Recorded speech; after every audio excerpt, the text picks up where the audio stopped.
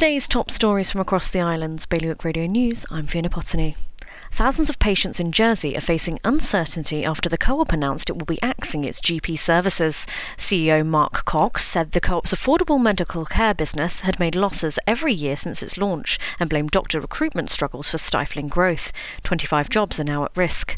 The future of Lancrest Wall in Guernsey is up for debate again. Deputies agreed part of it should come down 3 years ago, but there are now calls to halt those plans. The oldest police force in the world is seeking 91 new officers to keep Jersey's parishes safe, whether that means chasing criminals, carrying out speed checks, or moving loose cows. The rebranded Honorary Police has today launched an island-wide recruitment drive and wants to hear from islanders keen to give back to the community. And library fines have been abolished in Guernsey. From now on, overdue items will no longer incur charges at Gil or Lay, while all outstanding fines have been waived. Your weather now: expect strong gales and showers today and a top temperature of 11 degrees. That's the Bailiwick Radio News, sponsored by IQ.